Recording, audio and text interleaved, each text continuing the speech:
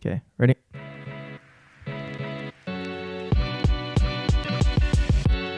Welcome to Cinema Q, where we chat all things film and faith through our lens of storytellers and as a creative, married duo.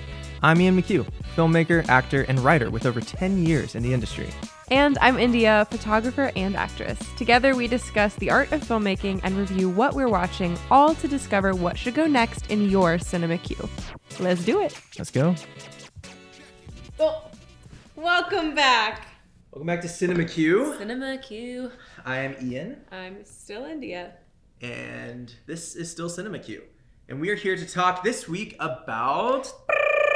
Where the Crawdads Sing. The book, the movie. This is Cinema Q, so the just controversy. the movie. Yeah, just the movie. I haven't read the book. There's a controversy? There's a controversy. We're going to get into all of it. Well, I'm excited to hear about that part because, as always, we didn't talk about our review. Correct. And we both have 4 points. And it's a secret. I guess there's a controversy that I'm going to learn about today. Yeah. So I'm excited about that. Let's do it. Awesome. So we watched Where the Crawdads Sing a couple weeks ago. Yes. And had to kind of review it, watch over parts again, and really dive in. I was surprised. I thought, based on the commercial, that it was like kind of a mystery rom-com. And it was. But I was surprised with what the journey... It was exactly what I thought, and it was such a surprise. I was surprised with the journey that it took me on right up till the end, and I was like... So, again, we want spoilers in this, so please watch it before you listen to this episode. Yes. To start off, though, should we give the people the answer from last episode of why we were concerned when we heard about this film? Yes. Okay, so Ian's a filmmaker and a writer, and when we saw the preview, it was... reminiscent. I am writing my first feature film that I want to actually make, right? I wanted to write within my means. I believe that we can make this film. I want to make it in the next couple of years. And I'm super, super excited about it. I've been working on the story, the character development, getting down locations, casting. Like, I am so excited for this. And I've been telling India the plot of it from beginning to end. It's good. And she comes up to me and she says, hey, there is a new show or movie on Netflix called Where the Crawdads Sing, and I'm nervous that it might be your exact storyline. Well, I'm not going to spoil anything from your storyline, but one of the main elements is there's a like teenage-aged woman who's really drawn to the water and lives kind of off on the outskirts of society. Yes, on the water, and that's a huge part of who she is. And Absolutely. Instantly, Where the Crawdads Sings, like the whole trailer is this girl who's like on a boat and she lives outside of town and she's like in the water. I've been like looking to buy a boat that's just like that, so we were nervous. I was like, maybe this might be the same thing. And I was like, they beat us to it. And which is heartbreaking to think of. But no worries. And it is different. How much relief when it is so different. Very different. It is so different. Even the characters that we just described that are similar. So yeah, that is the part that last episode we were like, steer clear. We are good to go. Good to the feature film is still being worked on. And hopefully that will be coming to you guys soon. Once we get official titles and all of that castings and things done, release dates, hopefully we'll be putting that on here. So keep a lookout for Q Media's first feature film. I'm excited. Diving into Where the Crawdads Sing. Yes. Do you want to start? Or I don't know if I have a perfect starting one. Okay. But if you want to just jump into something juicy, I'll just jump in because I don't know into the marsh. I'll jump right into the marsh. I don't know if these points should go in a certain order.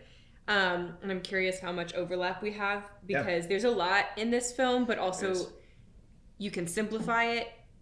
Cool. Kind of thing. So and also this is the shortest film we've done yet, right? We've done literally a 3.5 hour long movie. Yes. We've talked about an entire TV series. So this is us diving into like an hour and a half, 2 hour long film. So correct. So go for it. Just jump in. So I'm actually going to tie my first 2 points together because they do go hand in hand. I will buckle in and let you talk. We're just going to hop right in. So obviously, again, if you have not seen this, stop. We're going to spoil everything. So if you have seen it, here we go. The overall plot of the show is this woman who's abandoned early on, lives in the marsh, and goes through this crazy journey of romance, and then in the end is like kind of the whole thing is unfolding as she's being convicted of a possible murder. And so we're kind of flashing back in time and present day while she's like in a jail cell and in a courtroom. And so a big theme of this I wrote is moral law. And I wrote how the protagonist is somehow above moral law because of her experience. So at the very end, it's revealed that Kira actually... Her name's Kia. Kia, sorry. Kira. You're on Outer Banks or something right now. I got Outer Banks on the brain. At the end, Kyra? Kia, like the I car. can't even say. K-Y-A Okay. is her name. And At the it's end, Kia, like the car. Did I write that down? Like a Kia Yeah, I Sedona. did. I wrote Kia, Chase, and Tate. Okay. At the end, Kia is being convicted for murder and gets freed, and the people agree she didn't do it. And then at the very, very end, last second, we realize she did do it. You're jumping to the end. I jumped straight in. So yeah, she actually did commit the crime that they said she was innocent of. Yes. And my jaw was on the ground, and there's this whole moment, and I just kept thinking over and over, why was that so intriguing to me? What is happening? And it's moral law, because the protagonist is somehow now above moral law because of her experience. And yet, if we had watched this film from Chase's perspective, which is the man that she murdered, who's abusive to her, he attempts to rape her, he's like not a good guy. If we had watched it from his perspective, to multiple women, right? Or if this was just a headline, like ex-girlfriend kills boyfriend, we would have the whole narrative in our head and be like, ugh, that's obviously wrong. Terrible. And that's what everyone in the town assumed of her. Yes. And she was lucky to even find a lawyer that went to bat for her. True. So I just thought that was so interesting, because what I appreciate is that it brought us into this woman's perspective. It brought us empathy for her. It brought us like heartbreak. You were right with her, like wanting her to succeed, tired of men abusing her. And yet at the end of the day, we know as Christians and humans, we're not supposed to play God. We're not supposed to be the authors of life. That's on God to do. Obviously, murder is wrong. And at the same time, your heart is like, this woman has been abused by this man. I don't want him to hurt her. So she kind of sets up this elaborate, somewhat murder, somewhat accident, so that he doesn't live and she doesn't have to have the threat of him hurting her anymore. And you're happy because she's free, but at the same time, you're like, that's not okay. That's not the way you should go about it. Yes. Yeah. So I just wrote that it's clear, like scripture and standards show that, wait, what did I say? Oh, as Christians, there's also God's law, scriptures, and standards that should not contradict the law of the land, but that we lean into to help us navigate everyday life. In this case, it needs to be clear that regardless of how justifiable it feels to watch an abandoned, hurt victim or survivor, whatever PC term you want to use, gain freedom from her oppressor, the means by which she obtains that freedom, in this case murder, should never be praised. I think that's the controversy around this, is people are like, man, what an amazing, gripping story. I'm cheering for the protagonist. Oh, wait, she's a murderer. Like, yeah. It's just kind of that like gray space, which is also why I think it's such a good storyline. It brings you into that discussion. Yeah, so absolutely. I'm excited to get to the end scores because I actually ranked this much differently than I thought I was going to. And I don't know if that's just because I'm a couple weeks removed and then just watched some recaps and I'm thinking on it more, but I'm excited to hear what you think because yeah, that's a really good point about how I think I was pleased yet displeased that it didn't tie everything up in a pretty bow as a lot of American cinema does. And it was a little more French in the fact of like you were rooting for this person and you wanted them to be innocent and you're like, yes, not guilty. I knew she was innocent. Oh, she still did it. And then you start to justify it. It's like, oh, was that okay? No, it wasn't. But why wasn't it? But she still got to live a full, happy life and she never did it again. But that still doesn't make the first one okay. And then it puts you into this moral dilemma of, man, she was good, but she wasn't. Yeah. And that is all of us. Yeah. And just to clarify, that was my like main points 1 and 2. But my second point of that was just to say that male abuse, female vindication kind of thing. We live in a broken world. We see this all the time, unfortunately, where women get sexually abused, emotionally abused, hurt by men all the time. And you want to believe the woman and you want to stand with her. And oftentimes society doesn't. But at the same time, like men and women are both susceptible to sin. They're both able to mess up and to do things that are just plain out wrong. And I'm tired of seeing like men hurt women and then just get a slap on the wrist and like go about their way. And so this was an interesting kind of social experiment to see this rich man, a part of this perfect family, who's lying to people about who he's with and kind of just shoves this girl off, even though he's engaged to her, and lies about his interest in her, and then tries to rape her. It's so interesting to like watch that and want nothing more than that man to like just pay the consequences for his actions and have this woman go free and never have to worry about it again. And that is what happens. But again, you can't just say one wrong thing with another wrong thing. You can't punish fire with fire sort of thing. Yeah, and I think it's important to note that, like, as a social commentary, I think as an author, I can understand writing out these fictional characters to get this frustration of, like, men have hurt women time and time again. It's time for them to, like, pay. I understand that. And again, it's like narrative, it's fictional. It's okay to, like, release those feelings. But I just think it's also true that, like, women can mess up as well. Women can do the wrong thing as well. Women can be, you know, susceptible to sin too. So there's just a, like, double-sided coin to, like, discuss. Yeah. So actually one of my points goes off of that, and I'm going to dive into that if that's okay. Yeah. Is that something that I did appreciate about this film is that good characters, the heroes of the film, had flaws. And I think we all attach to the hero when they are able to mess up and able to see that it's maybe not okay, and then able to root for them for sanctification and to become better. And I liked that about this film, that we see some of her past, that she wasn't always good in her decisions. I mean, especially at the end when it reveals that she actually killed him, I was like, man, this person, like, even my closest friends and my closest family, like you and me, like, we all have flaws. And it's tough for me when I watch something that the hero has a flaw that's not really a flaw. And they try to make them seem relatable because they give them a flaw of kryptonite, right? And it's like, oh, he has this one stone and it's his only weakness. I'm like, I just can't relate to Superman. And I don't care as much because, I mean, he's not human. He's an alien. He's a superhero, all these things. But I appreciate it in this film that my other point to this is that what Chase was doing to her was wrong. Right. Was just wrong. He was a bad man. But also what she did, as you said, was wrong. The way in which she got her retaliation in murder. And so my point to that is that I think we need to be okay in society understanding that both sides can be right and both sides can be wrong. Yeah. Like, both sides can be good and both sides can be bad.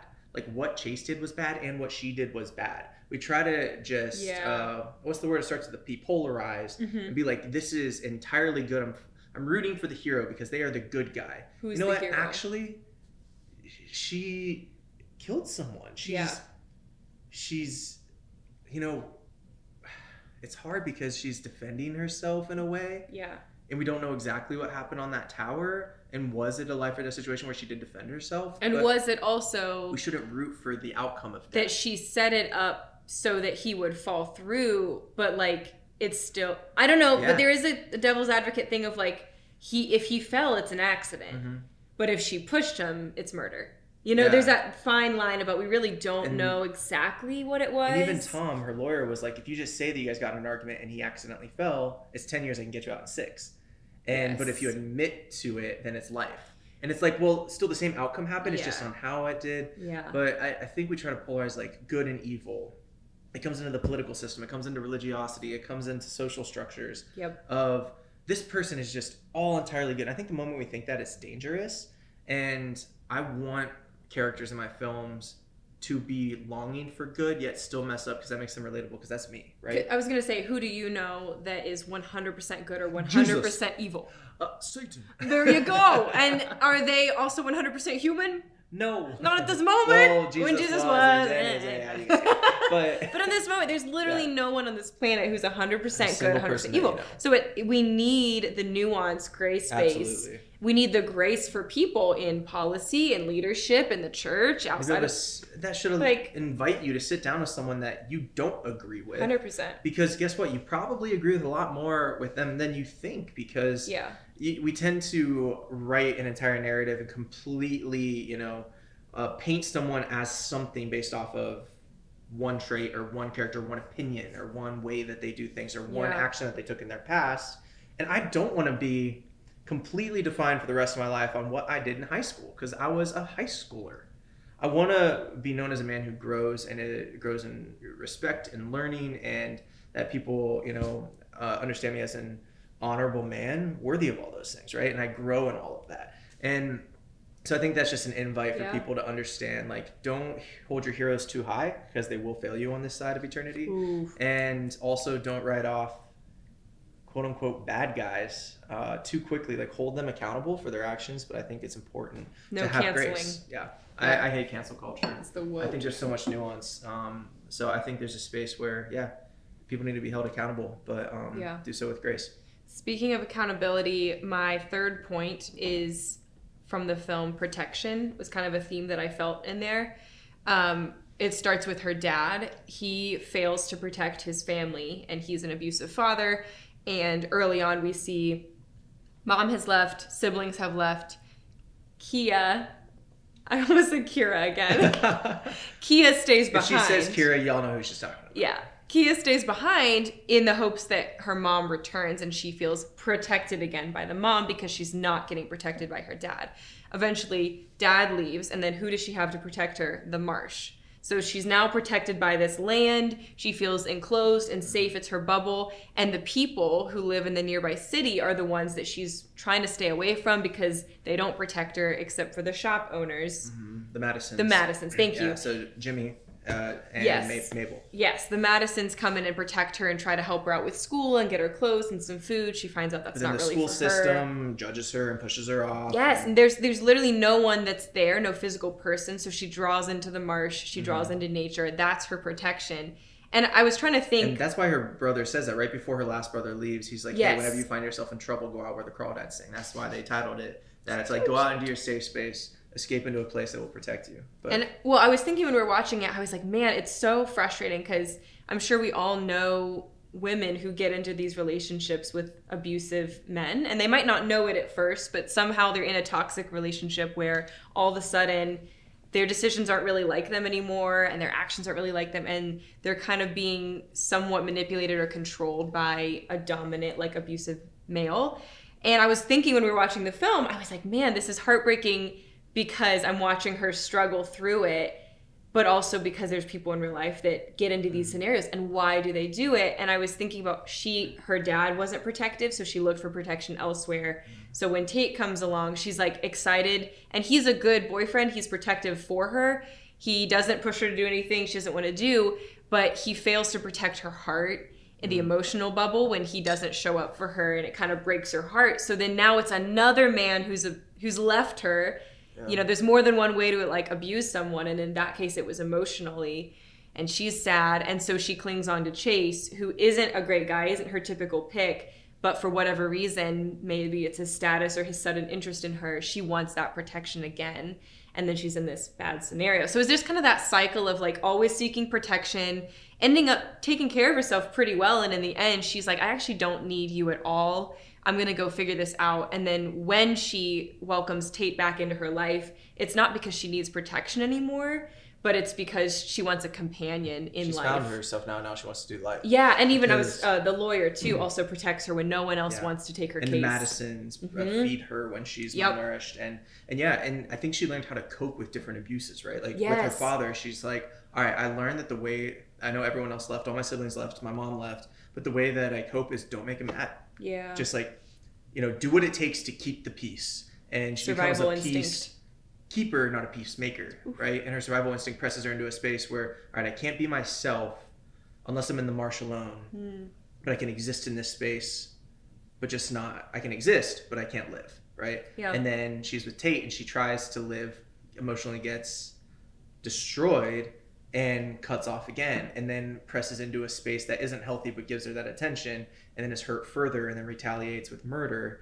And then, like, it's just crazy how quickly that can go from like, just don't make him mad, to don't poke the bear. Don't poke the bear, to then murder. Yeah. Like, it's just wild, because she constantly had to protect herself in some way, whether it was putting up a shield or pulling out a weapon. It makes me think that all of that anger from her childhood was pent up inside of her building. She was never like this first time offender, right? Like she was never mean or abusive or never attempted murder on anyone. But I think it was all of this like underlying until one day she just busted open and was like, no, like I'm not going to be a victim anymore. I'm not going to be the subject of someone hurting me again kind of thing. And then sets up this elaborate, too good to be true way that the jury's like, there's no way she did it. And she did. And I was like so thankful when the jury was like not guilty. I was like, oh, good. This innocent girl that was about to get blamed for all this stuff. And then that's why this movie was great, because then at the end it was like, oh, this whole time I was rooting for her and she's not as good as I thought. So dun, dun, dun. That's a cool little moral dilemma that it creates in your heart while you're watching this film. So what was another point that you had? Yeah. So on my list, I talked about that one already.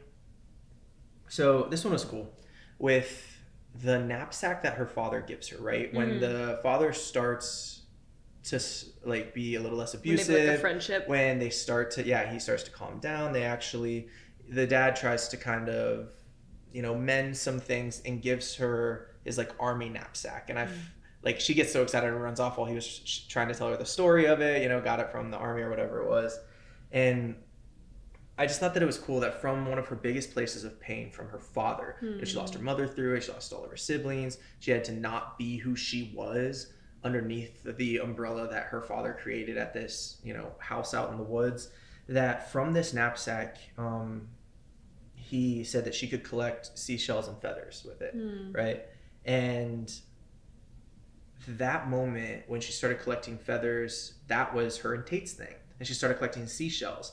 And this one quote unquote good thing that came out of her relationship with her father, this knapsack, became her escape, because the seashells and the feathers and all of that started becoming her drawings, started becoming her books, which then allowed her to make money, to keep the house, and this one gift, that's all it took from her father for her to start redeeming everything around her, because she was able to collect, then she was able to study, and she studied, then she drew, and then she wrote, and then she created these books that then got published, which was her income, that allowed her to live because of one gift. And I think that that is a beautiful space where I think so often, we quickly are like, nothing good can come from this. Yeah. Nothing good can come from this. But in reality, the butterfly effect, right? One ripple trickles into many, many across the world sort of thing, is like one gift, one gesture from her abusive father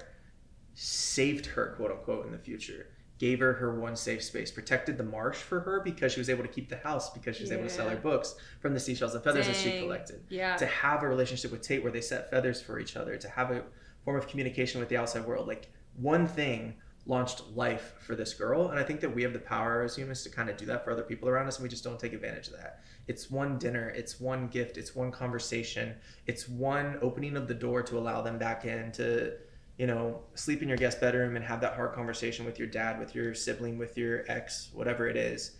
I think so much life can come from one gesture like that. And I think we need to start allowing those spaces to happen more often. And then when they don't happen right away, to have a healthy boundary of like, when is enough and when do I continue to offer this space of, grace for redemptive qualities like life to begin. Dang. So I thought that was a pretty cool I think we just finished at our church a sermon series on encouragement, and I think that goes right into it. Like, there's life and death in the power of the tongue kind of thing. Like, words are really powerful, and even though, again, this man, we would say, is an abusive, bad father, like, it's pretty clear that he's not a good guy. Humans are capable of a range of things, so even though he's bad, he also had a little light in him, or a little ability to encourage an early gift in her that then, like you said, changed the rest of her life. So maybe if, I don't know, anyone's listening or watching, and like, if you think that you are unredeemable, or there's nothing good you can do, and you've kind of embraced wherever you are, it's like, well, no going back now. Like, who knows? Like, the words that you share to someone else could totally change their whole story. Yeah, you might be like asking and longing for a little life raft to be thrown to you, but you might have one thing that could be that for someone else. Start there. Dang. I didn't think we'd be talking this much about her dad, because I was pretty much like, no, he's the worst. Yeah. But that's true. I think that's the very space that defined a lot of who she was in the future. So good. Okay, I have one more point. Where are you at? I have like 5, even though we only started with 4. So I'm just kidding. I have 1, 1.5, I'd say. Okay. So, can I touch on mine? You said you have one more? Yeah, go ahead All and right, do I yours. just wanted to talk about the Madisons real quickly. I loved their characters. Yeah. That they were also a safe space. They were sweet. Like the Marsh, yeah. right. The Marsh and them were kind of parallel to me. Of they brought her and they accepted her. They met her where she was at. And I just think we need more people like that. Like all of us were rooting for them. Mm-hmm. And so when James died at the end. That was sad. Even though it was just a quick drive by on that scene. Yeah. But I love characters like that in films because I think it's rare to just have the couple that is kind. And like they didn't judge them when they walked in looking like they did, and they knew that the father was a abusive alcoholic and all these things, and yet still they met them with grace too. I just love those characters. I just wanted to, that was my little half point. And another thing, culturally, the context of it's in the 1960s, it's in North Carolina, and the Madisons are an African-American couple. And so just thinking contextually how that wasn't too long after, integration and things like that were happening. So it's just unique to have this character, this strong married couple of color who's protecting this like younger white girl. So when you think about it in context, it's like an outcast and an outcast kind of thing. Mm-hmm. And that they were willing to stick together and like protect her regardless of ethnicity. Like, they saw the same human need of like, you need something, we got each other's back kind of thing. And what's cool is them reaching out and caring for the least of these in Kia didn't, from like the social people around them respected them, but then as soon as they started to care for this, everyone was like, oh well, you like Marsh girl, so you're now off my list, right? Like they went against the grain with their status that they had in the community of being good, kind people, and leaned into the least of these in Kia, and people didn't cancel them for that. They didn't write them off for that. They still respected them, and so I don't think we should be afraid to do the right thing, based off of what other people think. So, total mood. So you gave a little bug in my ear before we got here that your final point is like a big point. So should I do my last point and then you go off? I can do whatever. Okay. I can dive in. Okay. It just goes off of what we talked about. So why don't you go if it's like more closely related? I'll go one more. I'll go my last one, and then I want to hear what you got. Honey's gonna go and so talking about going to bat for people. This is my last one with like Tom, the lawyer. So Kia talks about how at a young age he was the only one in the town as she was like running away from school and being hated on by everyone in the actual town because they were outcasts. They were on the outer banks of like out in the marsh. They were weird. They were different. That Tom even then was nice to her, and now she's in a prison cell, in a jail cell, and he still goes to bat for her, and he shows up, and I think he was retired, wasn't he? He came out of retirement for her case, and good old Tom. And so I wrote here that even when we don't deserve it, we all want somebody to go to bat for us. Like there's so often times that I'm like, man, I wish somebody would just like fight for my character, and that's why I'm so thankful for you, because so often when I don't feel like my voice carries weight in a conversation, you have only ever spoken life about who I am. I'm not perfect, but you've done such a good job of being someone that will fight for me, right? And Jesus fights for me. And I just loved Tom's character because he's like, I don't really know you, but I need to know you so I can fight for you. Yeah. But even before he knew her, he still vouched for her and fought for her and protected her. Yeah. And so I just really like Tom's character as well, in saying that related to our gospel story and following Jesus, is that like Jesus fought for us. And Jesus even knows us so perfectly and intimately and deeply, all of our flaws and everything, and still fought and died and rose again for us. So yeah, that was really cool to me. I think we need more people that will fight for us in our lives. I think we need more people that will go to bat for us. So I encourage you to surround yourself with people that, friends, family, loved ones that will go to bat for who you are, your character, because that is, we're not always going to be able to do that for ourselves, or we might find ourselves in a place where, people are talking about us and we're not around to defend ourselves. And I just pray that I know enough people that they will vouch for me, even in times that I can't do that for myself. So I was super thankful for Tom's character. Because that's an interesting point too, that she was a woman of character, and it was just that her actions were to fight off the predator. There's a quote, I wrote it down. There's a quote that comes up at the end of the movie that's in her journal when She says Tate, sometimes the prey needs to take out the predator in order to survive. Yes, that one? The quote is, sometimes for the prey to survive, the predator must die. And that was when Tate, at an older age, discovers that she really had killed Chase. And you found the bloodstained necklace. Yes. Necklace. Oh. And it was such a good ending. But I think what you were saying is true. Like Tom goes to bat for this woman of character, even though her actions didn't line up. And he didn't know that. But she's still a woman of character. It's just she was thinking of herself as prey because she'd been treated that way over and over and over. And it was finally her moment to become so now safe. This man of status was able to use his position to protect those that didn't have as much authority and power in the world. Yeah. Dun, dun, dun. Cool.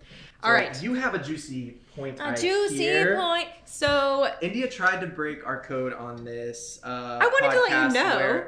Where we don't know each other's points before coming on to this. And she's like, hey, can I just tell you this one? It's like, it's no. juicy. Okay. I know. So I don't know what's about to happen. So tell me, what's up? So the author, her name is Delia Owens. And so this was a book first, Where the Crawdads Sing. I have not read it. But there's some, when you watch a movie that's from a novel, people are like, oh, it wasn't the same, or oh, it's terrible, or oh, it's amazing. And so when we finished the film, I went to see what other people had said, because I like to kind of get the vibe. Sitting back and enjoying this one. Here we go. People who had read the book, their main complaint was that it didn't do it justice, and the book is more gritty. Marsh Girl is attached to nature, and there's this big conspiracy that unfolds, and then at the end we figure out what actually happened. The movie is much more like a Nicholas Sparks romance. It is mystery. It does hop time, but it's much more light and airy in the sense of there's longer, let's have sex on the beach, or let's make out with the wind. Feathers and beaches and sunsets. So there's a whimsy to the film that I appreciated because I like romance stuff, but also I guess it took it away from the actual book. But what's interesting is that the author's stepson has a potential tie to murder. He is being accused of a murder that happened. Yes. And For those of you that can't see because you're listening, my eyes just got so big. So this is more crazy than the actual ending of the movie. In my mind, she wrote from experience of a good protagonist who potentially killed someone, and she's trying to understand potentially her stepson and justify her stepson's involvement in a murder. So did that happen before she wrote the book? Yes, decades before. So what? here's directly from an article because I wanted to get it right. So it says, all right, who else in the comments right now is just so invested in this? Listen, the tea. So it says, before becoming an author, Delia Owens and her then husband Mark worked as conservationists in Africa. Delia's stepson and Mark's son, Chris, also lived with them in Africa. Their work focused on saving elephants from poachers in Zambia, and at the time, they were part of an ABC special documentary following their conservation efforts. The documentary... Good intentions. Yes, good intentions. The documentary titled Deadly Games, The Mark and Delia Owens Story, captured Mark on camera instructing scouts to shoot poachers who came into the national park. This could be part of Where the Crawdads Sing as it comes to a true story, as the conservation efforts turned a documentary into a true crime investigation when an alleged poacher was shot and killed after entering a campsite. After the episode aired, the Zambian government opened a still unresolved homicide investigation. Subsequent investigations found their son Chris had allegedly fired 2 of the 3 shots at the presumed poacher, but the entire family denied involvement in the shooting. The other interesting thing was that...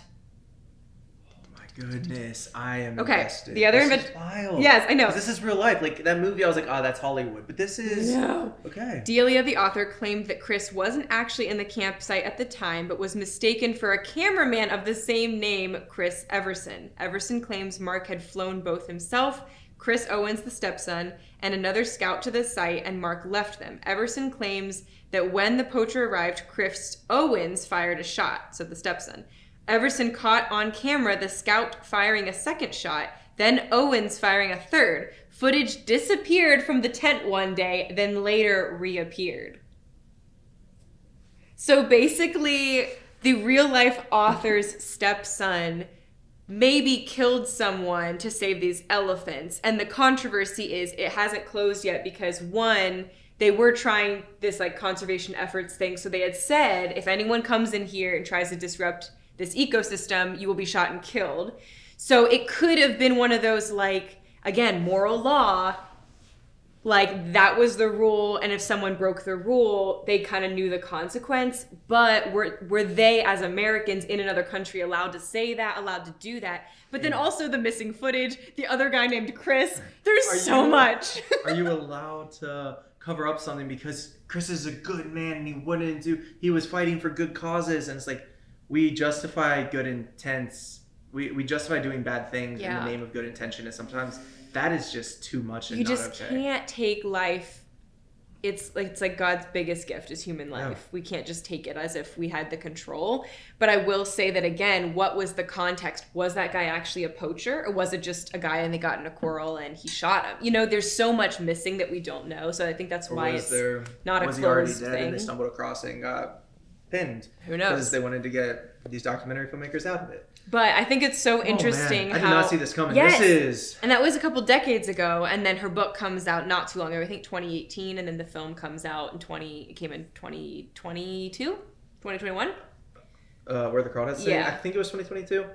But isn't it interesting that as like an author, like she wrote from potential experience, or maybe even having these juries and cases and lawyers involved and thinking how on earth did this all happen, and out of that kind of heartbreaking narrative, she poured it out on paper and made it fictional to enough of a degree that made people interested in it. But does that admit that she knows her son is at fault, but they covered it up so he can live a good life to an old age? Or she wanted a good plot line. Like, we don't know. We don't know, which is why it got a lot of buzz. I draw from, you know, I've been working on a series for a long time called Knowing Show Hollow, and I've written a lot of it from personal interactions with people, stories of things that actually happen to people and happen to me. 100%. And so I think that's why this movie has been so successful, where the Crawdads sing, because she's drawing from like real life. What? Yeah. I did not know that. Yeah. So if anyone, by the time this episode airs, if there's any updates, let me know in the comments, because I am like invested at this point. I'm like, what happened? Yeah. That's wild. But I think, to bring it back into that, it's just what makes it such a good film is because this could happen. It could.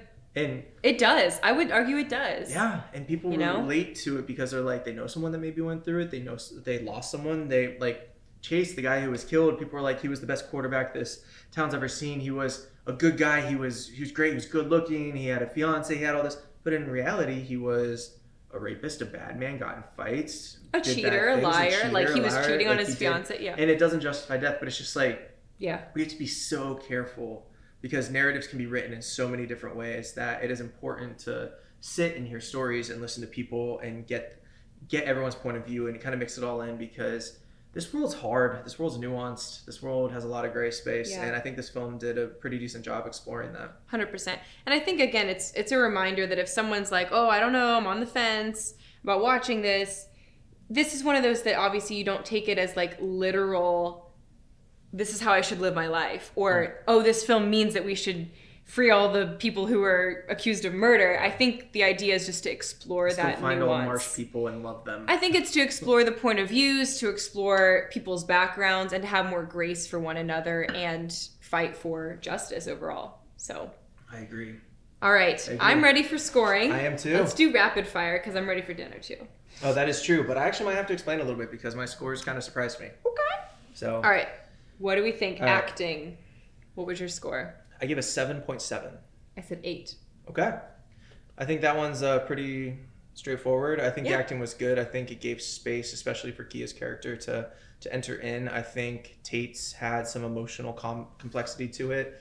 I think the Madisons were pretty one-dimensional, but I was fine with that. I think Chase was decently one-dimensional, and they made him difficult, more complicated based off of what he did, not who he was, sort of thing. Like he had 2 fiancés, and he had, he was just so I think the acting was good, but again, one of those movies that, like, the lawyers, they have to be lawyers. Not a lot of wiggle room. Town people have to be townspeople. The bad abusive father has to be the bad abusive father, right? And so I think there was only space really for Tate and Kia to enter into a space of a complex character. I agree. And I think Daisy Edgar Jones is the actress. And she's kind of having her moment right now. This is like her third or fourth pretty big thing she's been Hopefully in. she has many moments. Within like 3 years. Like she just kind of popped out of nowhere. Great. And I think she did a really good job, especially of like her physical appearance is one of those like kind of girl next door looks. Like she's beautiful in a way that's not like bombshell kind of beauty. And I think it does a good job of like, there's moments where she looks like an innocent young child to me in her like countenance, and then she turns into this like she could kill you kind of person. Well, Chase found that one. I mean, the acting in that scene, like where she almost gets raped, it was like really powerful. Yeah, and those are always hard to watch. Oh my gosh! But I appreciate that the film went into a space like that to be able to represent something honestly that happens daily. Yeah, to people. But I think it was that scene where I was like, oh, she's not just like an innocent actress. Like she just like flipped the switch really aggressively, and it was really good. So I said 8. We can't do rapid fire because there's a lot to unpack here. There's always a lot to unpack. And we had some charcuterie before we jumped on this episode. Charcuterie. So, yeah. All right, cinematography. 5.9. I said 7.5. Okay. I know some amazing films. Yeah. And so I want to just rate it honestly. Like, again, just like I said last episode, that the camera was invisible, but it also didn't try to really invite you into the space. Like, there's a difference, in my opinion, between, like, just capturing it and it being invisible because the camera's just sitting on a tripod over on the side and seeing the courtroom and seeing the house and seeing the boat and making the camera part of the environment so you're almost there experiencing it and watching it. I felt like I was watching a movie, but I wasn't in the world. There you go. And that's a good way to say it. I didn't love the cinematography because there were a couple times that they'd like go through the moss and the trees and stuff and it felt like I was in a marsh. But other than that, it didn't like invite me into the space as much as I think the cinematography could have. It was a lot of medium shots. Yeah. And then a medium shot. And then a medium shot. And then a wide of the marsh, and then a medium shot. So I think it could have invited me in a little more. I agree. I probably should have changed mine a little lower, but because I was thinking, I convinced you. Well, I was thinking too. There was a couple moments where the coloring seemed entirely different. It was dull too at times, and not to further story. It kind of, I don't know. On occasion, some of the opening shots were like stunning, and it's the marsh, and it's a little gloomy. And there's this mystery in the air, and there's a dead body, and it's like, what's happening? And there's other times when they're running through the marsh in the evening, and everything's really mysterious. It's like really beautiful. And then there was moments where it was very saturated. It was a medium shot. It was like Pocahontas level, Mother Willow. The trees are going around. And I think it was to help us try to feel like she was feeling, like this whirlwind of emotion compared. But it just didn't hit it. Yeah, it kind of was a hit and a miss, and it kind of made me forget what movie we were watching at different times. Like if you would screen grab that, it was like, oh, Nicholas Sparks, we're watching The Notebook. But if you screenshotted at a different moment, then we're on like Quentin Tarantino and like Inglourious Basterds or something. If you screenshotted on a different moment, it was like outer range. You know, so consistency is important in films like this. But I want to be honest because the cinematography was good, but it was just good. It did the story. Yeah. But I think there are films that are better, so I ranked that at 5.9. Okay, storyline. Okay. I said 8.9. Okay, I said 7. Yeah. This is why we do this, because we all have our different takes on it. I personally, I liked the pace. I like when we jump through time and I can follow, because if we're jumping through time and I'm getting lost, that's hard to do. I thought it was good in that sense. I liked the romance. I liked the mystery. I loved how that all happened, and I loved how it kept me guessing until the end. There were moments where we were like, Tate totally killed him. Okay, well, maybe he just fell. Okay, well, maybe it was the Madisons pushed him off. You know, there was all kinds of moments where we were just thinking it was someone else. The brother, right? Yes. They came back from the military. And it kept us guessing. So for that, I said a little higher. Yeah.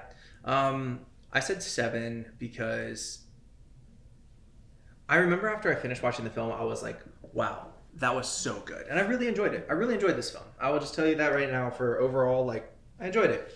I didn't give it a 3 or a 4. Like, it's solid. But it was like a courtroom case.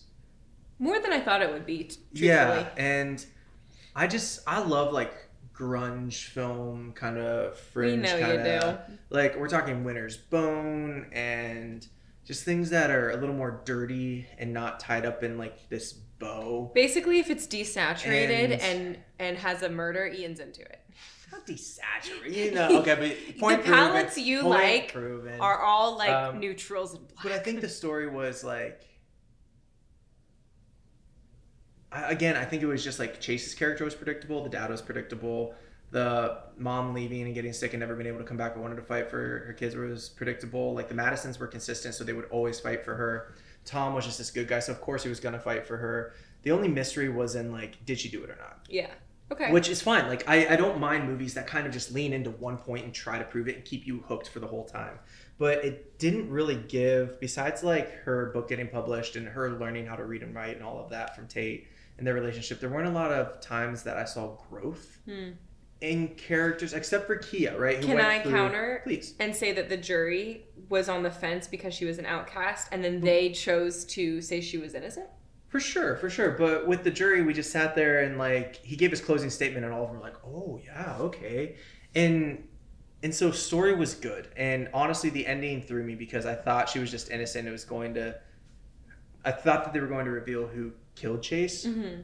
And I didn't think it was going to be her. So that got me. And I was thankful for that. And that's why I rated it decently high. Like, she still went on to live a good life. And the husband found out afterwards, but then got rid of the necklace to protect her legacy of who she was. But I only gave it a 7 because I loved it. I thought it was good. But I just don't feel like I had enough. What is that word of like money in the pot, right? So like in poker, like investment pretty much. Yeah. Like I didn't have enough investment in the characters to fully care, because if she went to jail for it, I was like, man, but she was like innocent probably. Yeah, probably. And so I wanted to care a little more about Tate. I wanted to care a little more about the mom or the dad. Fair. And I think it could have just leaned in a little more, but I think it was solid. I would be curious if I read the book in the future to see if that does happen. Because again, with novels, you have time, and it can be hard when a producer takes it straight out of the book and cuts out all the things that made you really love a character. 75% of the characters have to just be a character that is cliche. Yeah. Because then you only have time to lean in to a few of them. So I loved it, but only a 7. I said 8.9 for story. Yeah. I scored it a little higher just because of the overall plot. And again, giving grace for, I bet the novel's more interesting. And also, if you just love the story, babe, you can just like we have different scales. Yeah. Okay, kid friendly. She just hasn't seen Changeling yet with Angelina Jolie yet, and then I think that'll redo her scale. Okay. All right, kid friendly. I said 5.5. It's not really for kids at all, but I had a 5 something. I changed it to a 6.1. Yeah, it's not like it's gory or horrific for kids. It's not made for kids. But when there's like rape and sexual assault, I just don't think that's something for kids. And so even if, and why I rated mine so low as well is because even if you skip those scenes, kids just won't care about this. Yeah. This is for adults to like I should have probably put mine in the 5s. I think I originally did like 5.6 or something. What did you say yours was? 5.5. 5.5. I think my original was 5.6. Yeah, because sure, even if it is kid friendly, kids just won't care about it. Because also, like, what are you gonna do if your 9-year-old watches that with you at the end? Be like, so let's discuss moral law. Like, it's kind of too much. I think this one is kid friendly in the sense of you can watch it in your living room while your kids are running around. There you go. And if they catch a glance of the TV, they're not going to be scarred for life. Yeah. But with to sit down and watch, probably not. They just won't care, and there's just elements in it that are way too adult themed. I agree. So. Depth, I said 7. You probably have a lower score. 7.6. Oh wow. And I think I rated mine so high because the book exists. Okay. Because this type of story and why I wanted to watch it and why I was concerned about it being so close to my feature film that I'm writing is because a space like this with a character like that has so much opportunity for depth. Yeah. She's on the outskirts. She is in this place that is raw and real in the marsh and outcasted. And I think the story had some depth overall. And I think the possibility for more depth and world building in that space excited me a lot. So I gave it a good depth. Okay. It dove into the moral dilemma that humans have, and I appreciated that. So Yeah. I actually think All right. besides acting, that was my highest score, was depth. What about you? Why? I don't think I have any like huge thoughts. I guess everything I kind of shared between the moral law and the, you know, we're rooting for a protagonist, you're empathizing with her, you want her to succeed, and then you find out she's done a horrific action. Just all of that and unfolding and what that does to your brain when the movie's off. I think that's why I rated it kind of higher, because it just gives you so much to think about. And I love part of what we'll talk about when we share. You ranked yours low, didn't you? Well, it's 7. Oh, 7. Okay. Yeah, I think You thought I was going lower. Okay. part of what we've done when we've created films and short films together is we want to bring up a plot or only answer some of the questions so that when the film is done, there's conversation to have. I think the buzz around film and creativity and art is like part of the art itself. And so that's one of those reasons is after we had turned it off, we were upstairs whispering. We're like, oh, I wonder, blah, blah. And oh, wait, I didn't remember. And I guess when this happened, we didn't know. What do you think about this? Like if you were to assume. Yes. Yeah. So I think that's why I kind of just appreciate the conversation as much as the film itself. So Absolutely. Absolutely. Okay. So overall score. overall, where should this Yes. land on your cinema queue? Wah, wah, wah, wah, wah, wah. 8.3. 6.9. 6.9. That's good. This is good. This is good. Okay. Why Um, 6.9? So I rated it a 6.9 because I originally wrote down a higher score, in all honesty, because I was like, this is so good, watch it. But I think I ranked it so low because I started leaning into other films that I would recommend to people to watch. And I mean, I've seen hundreds, if not thousands, of movies, and this probably wouldn't make, like, it wouldn't make top 25. It wouldn't make top 50. That's It true. wouldn't make, like, maybe top 100. I really loved, like, I'm making a film that is at, you know, face value similar. So I want it to be interesting. But I started thinking of it in that way, and I was like, I really liked it. But I think if they leaned a little more into the grittiness and not as much Nicholas Sparks-esque cliches, Yeah. I would recommend it higher. And so I'm excited for a remake in 20 years, right? That maybe we will make. And, you know, something like that where they lean a little heavier into that space. But I want this to be honest about, like, where should this go? I don't think higher than 50 other movies I would tell you. Okay. Maybe 40. you I know? think of it a little differently, but I'm Okay. glad you brought that up because for me, I was thinking, where should this land in someone's cinema queue as far as current films? Because this came out in the last year. I mean, I was about to talk about Citizen Kane next week. Okay, well, no, I was just saying, as far as like, if they're thinking about, oh, all these movies came out in the last year, 2 years, what should I watch next? I was like, I think it should be fairly high because We of... might need to talk about our own process then. Because Yeah, well, I like that we have a different I'd process. suggest something from 2011 before I suggest this. Yeah, no, I like that we have a different process. I think it's just one of those, like, if you're interested, if you've heard the buzz, or if you've already watched it and you love it, Yeah. and you want to rewatch something soon, I would say this could be one of those if you want that excitement again, or to share. And I love watching movies where I know the ending and no one else, like the other person you're watching it doesn't, and so you're like waiting you can for see the them, the wheels turn Yes. as they try to figure it So out. for and you know those the reasons, answer. I was like, don't spoil it for your friends. it got me really excited in that regard. But you're right. I mean, out of all films of all time, I don't think it was going to be a super, super high one, but it did surprise me quite a bit. And I liked It did surprise me, but I mean, I want this podcast to be like, what should you watch next? A 6.9 is a respectable score. But For some. it's not, you said what, 8? 8.3. 8.3? I think 8.5. 8.5? I forgot my own score. And so, totally fine. 8.5. Obviously, from this podcast, you can know that this was good. And you can know It's that a when good I film. say something is good, that's me. She'd give the Kardashians, you know, show both a -2 and a 12 on this scale because Nar. it's addictable and a good background show, but also It's not. So yeah, we get Depth it. is a 0. Absolutely. And so my again, it gosh. comes back to your opinion. You may or may not love it. You have a brain. And Use it. I loved this film. I thoroughly enjoyed it. I've talked about it more than other films recently, but I still want to give it just a conservative score of 6.9. On some days it might be a 7 something. On some days it might be a 5 something. I think I get emotionally invested in like what's happening now, and if we watch something recently, I'm like, yes. But then in 10 months, I'll be like, what? Yeah.